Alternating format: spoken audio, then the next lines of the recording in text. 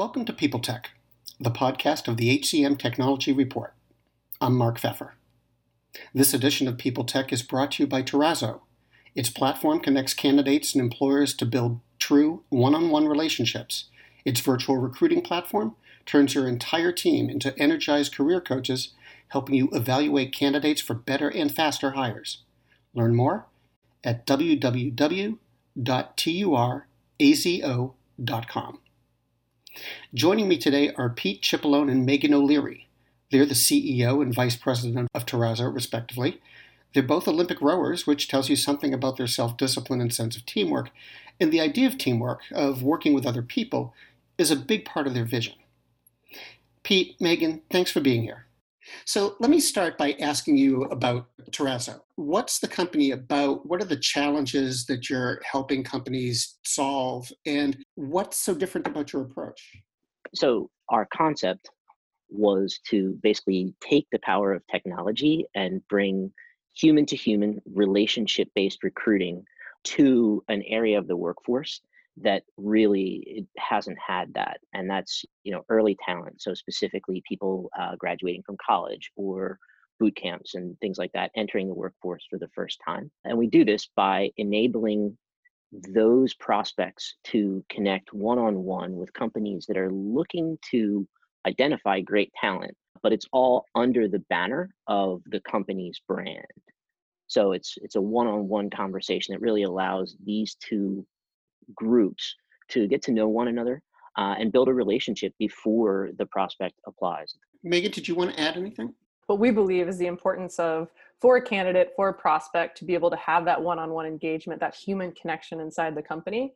It creates an advocate inside the company to then, help them sort of navigate not only the recruiting and hiring process, but then to just learn the really important things like a day in the life and what it's like to, actually work for said company. So we think we're facilitating not only a great way for a candidate to engage with the company, but that company to then in turn share their story with the candidate. Now, can you just tell me a little bit about how it works? If I were to look at the product, what would I see and how would I use it?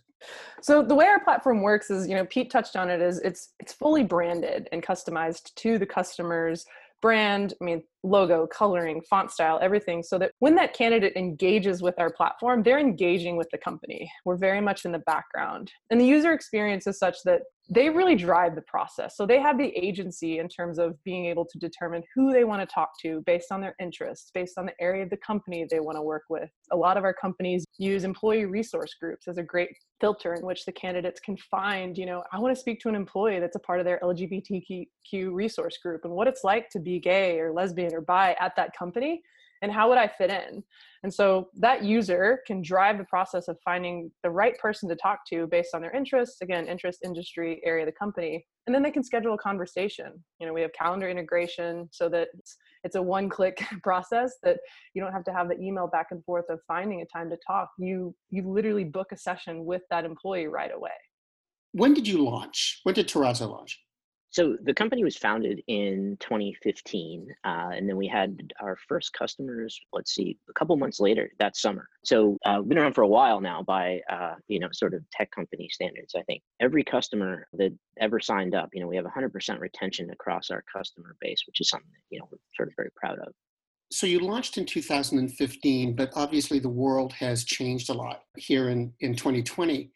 So looking ahead, as companies start to adapt, the distributed workforce is growing, and I think most people expect that to continue. Some companies have gone fully remote and may stay fully remote even after the crisis passes. How does all of this impact recruiting? And what can companies do to effectively share their values, their brand, how they operate, their whole employer message when the whole recruitment process is virtual? So great question. A lot has changed, and a lot has changed very quickly.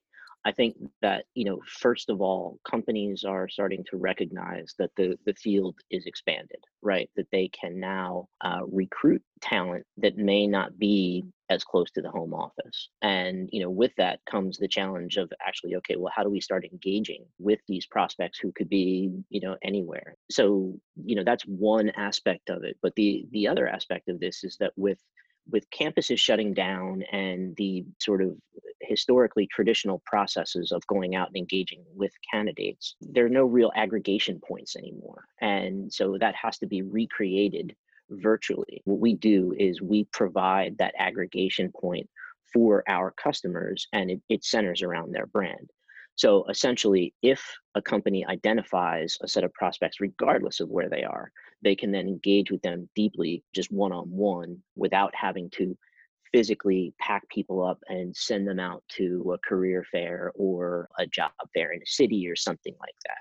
So the fact that basically geography has almost been taken out of the equation, at least for now, is something that, like, that's a really big strength that we provide to our customers in terms of being able to engage anywhere.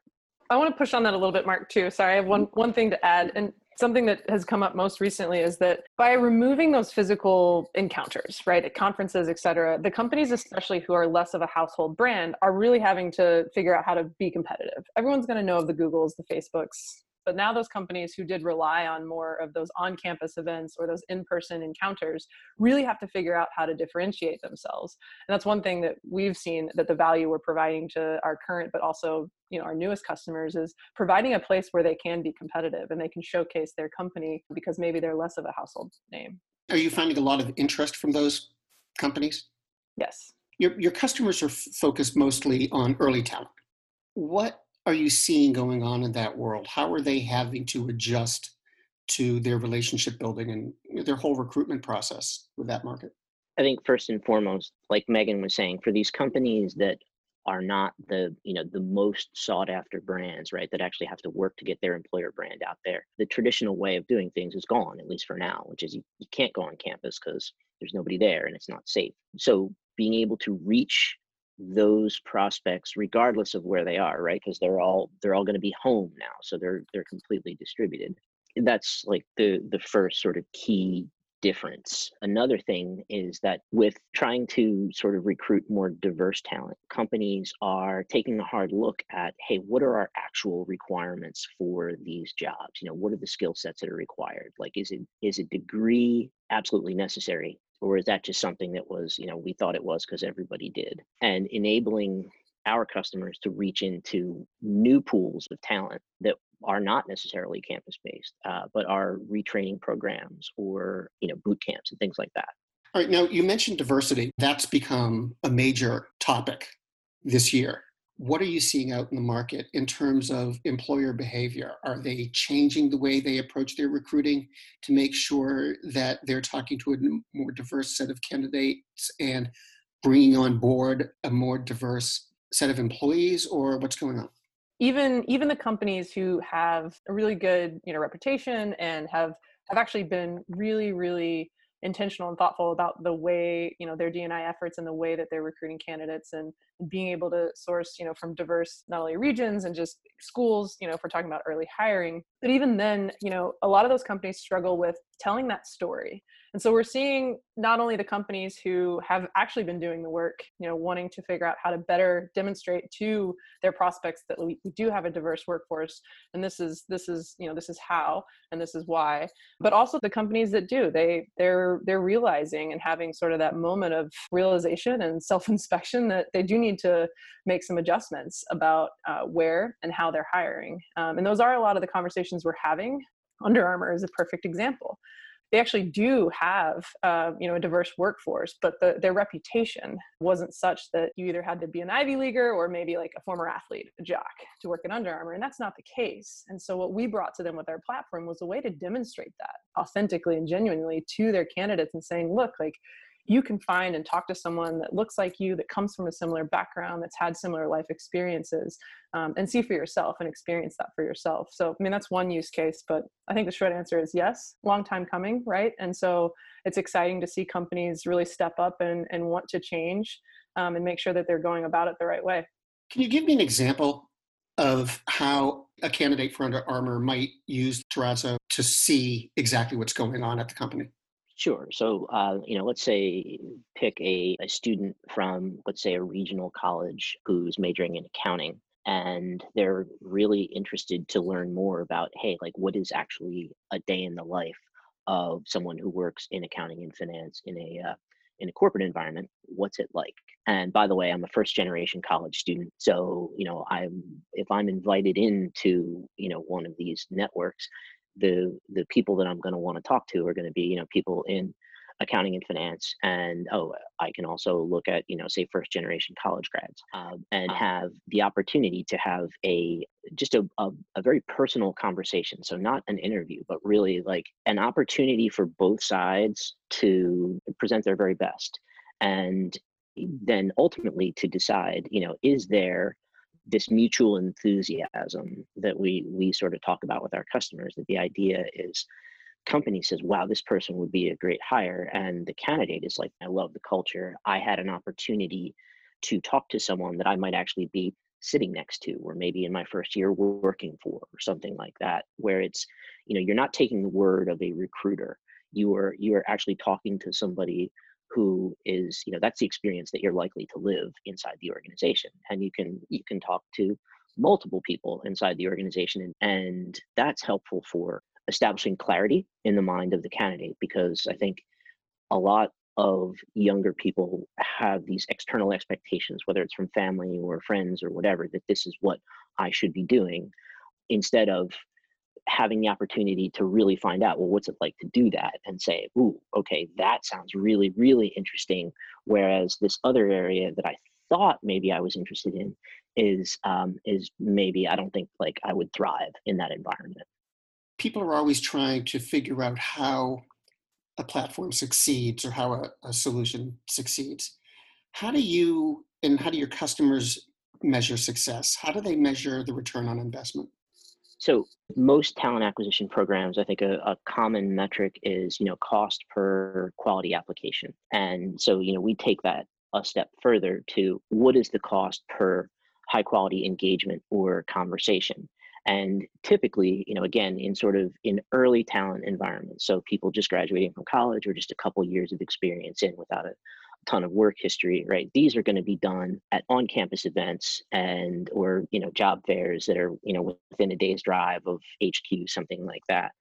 All that's very, very expensive in terms of the actual quality conversations. And by providing a platform that essentially allows people to do this from their desk, it enables companies to dramatically expand the number of, whether you call them culture carriers or ambassadors or whatever, to engage in the process. But it allows them to have a significantly higher number of conversations at like 10% of the cost. So essentially, they're able to get much better data on a much larger pool of talent without having the cost of lost office time or travel and things like that, and the limitations that go with that, right? Because each event is incrementally expensive, whereas in a Turazo network model, it's a fixed cost, and you can amortize it across lots and lots of engagement. And one thing to add, Mark, the long tail success too, what we're seeing with customers who we've now are a few years in, is that retention rate. So if you're making a more informed hire and that candidate is feeling either more informed about the company and making a decision based on better information from these conversations with employees, we're seeing the likelihood of those early hires staying longer with the company. And so we're just starting to tap into sort of that retention rate, which in itself, beyond the cost of quality application or quality conversation, retention rate, there's a huge cost savings in not having to rehire, retrain, and all the things that go with that as well. Well, Pete and Megan, thank you both very much. Thanks, Mark. Thank you. I've been talking with Pete Cipollone and Megan O'Leary, co-founders of the recruiting platform Turazo. And this has been People Tech from the HCM Technology Report. This edition was sponsored by Turazo, whose platform connects candidates and employers to build true one-on-one relationships. Learn more at www.turazo.com. And to keep up with HR technology, visit the HCM Technology Report every day. We're the most trusted source of news in the HR tech industry. Find us at www.hcmtechnologyreport.com. I'm Mark Pfeffer. Do you love news about LinkedIn, Indeed, Google, and just about every other recruitment tech company out there? Hell yeah. I'm Chad. I'm Cheese. We're the Chad and Cheese Podcast. All the latest recruiting news and insights are on our show. Dripping in snark and attitude. Subscribe today wherever you listen to your podcasts. We out. The world's best-known investor and Wall Street expert Warren Buffett once said, "Wall Street is the only place that people ride to in a Rolls-Royce to get advice from those who take the subway." Mr. Buffett's quote is remarkably accurate, but how many people would rather receive advice from him than someone simply guessing? Welcome to Buy, Hold, Sell, your single source for Wall Street knowledge and profitable guidance. Please join me, Todd Schoenberger, and fellow trader Tobin Smith, as well as host Veronica Dudo, for a podcast known to move the needle for investors. Tobin and I are seasoned Wall Street executives with deep investment experience, and we are prepared to share our advice to those who choose to listen. Download Buy, Hold, Sell today on the Evergreen Podcast Network or your favorite podcast channel.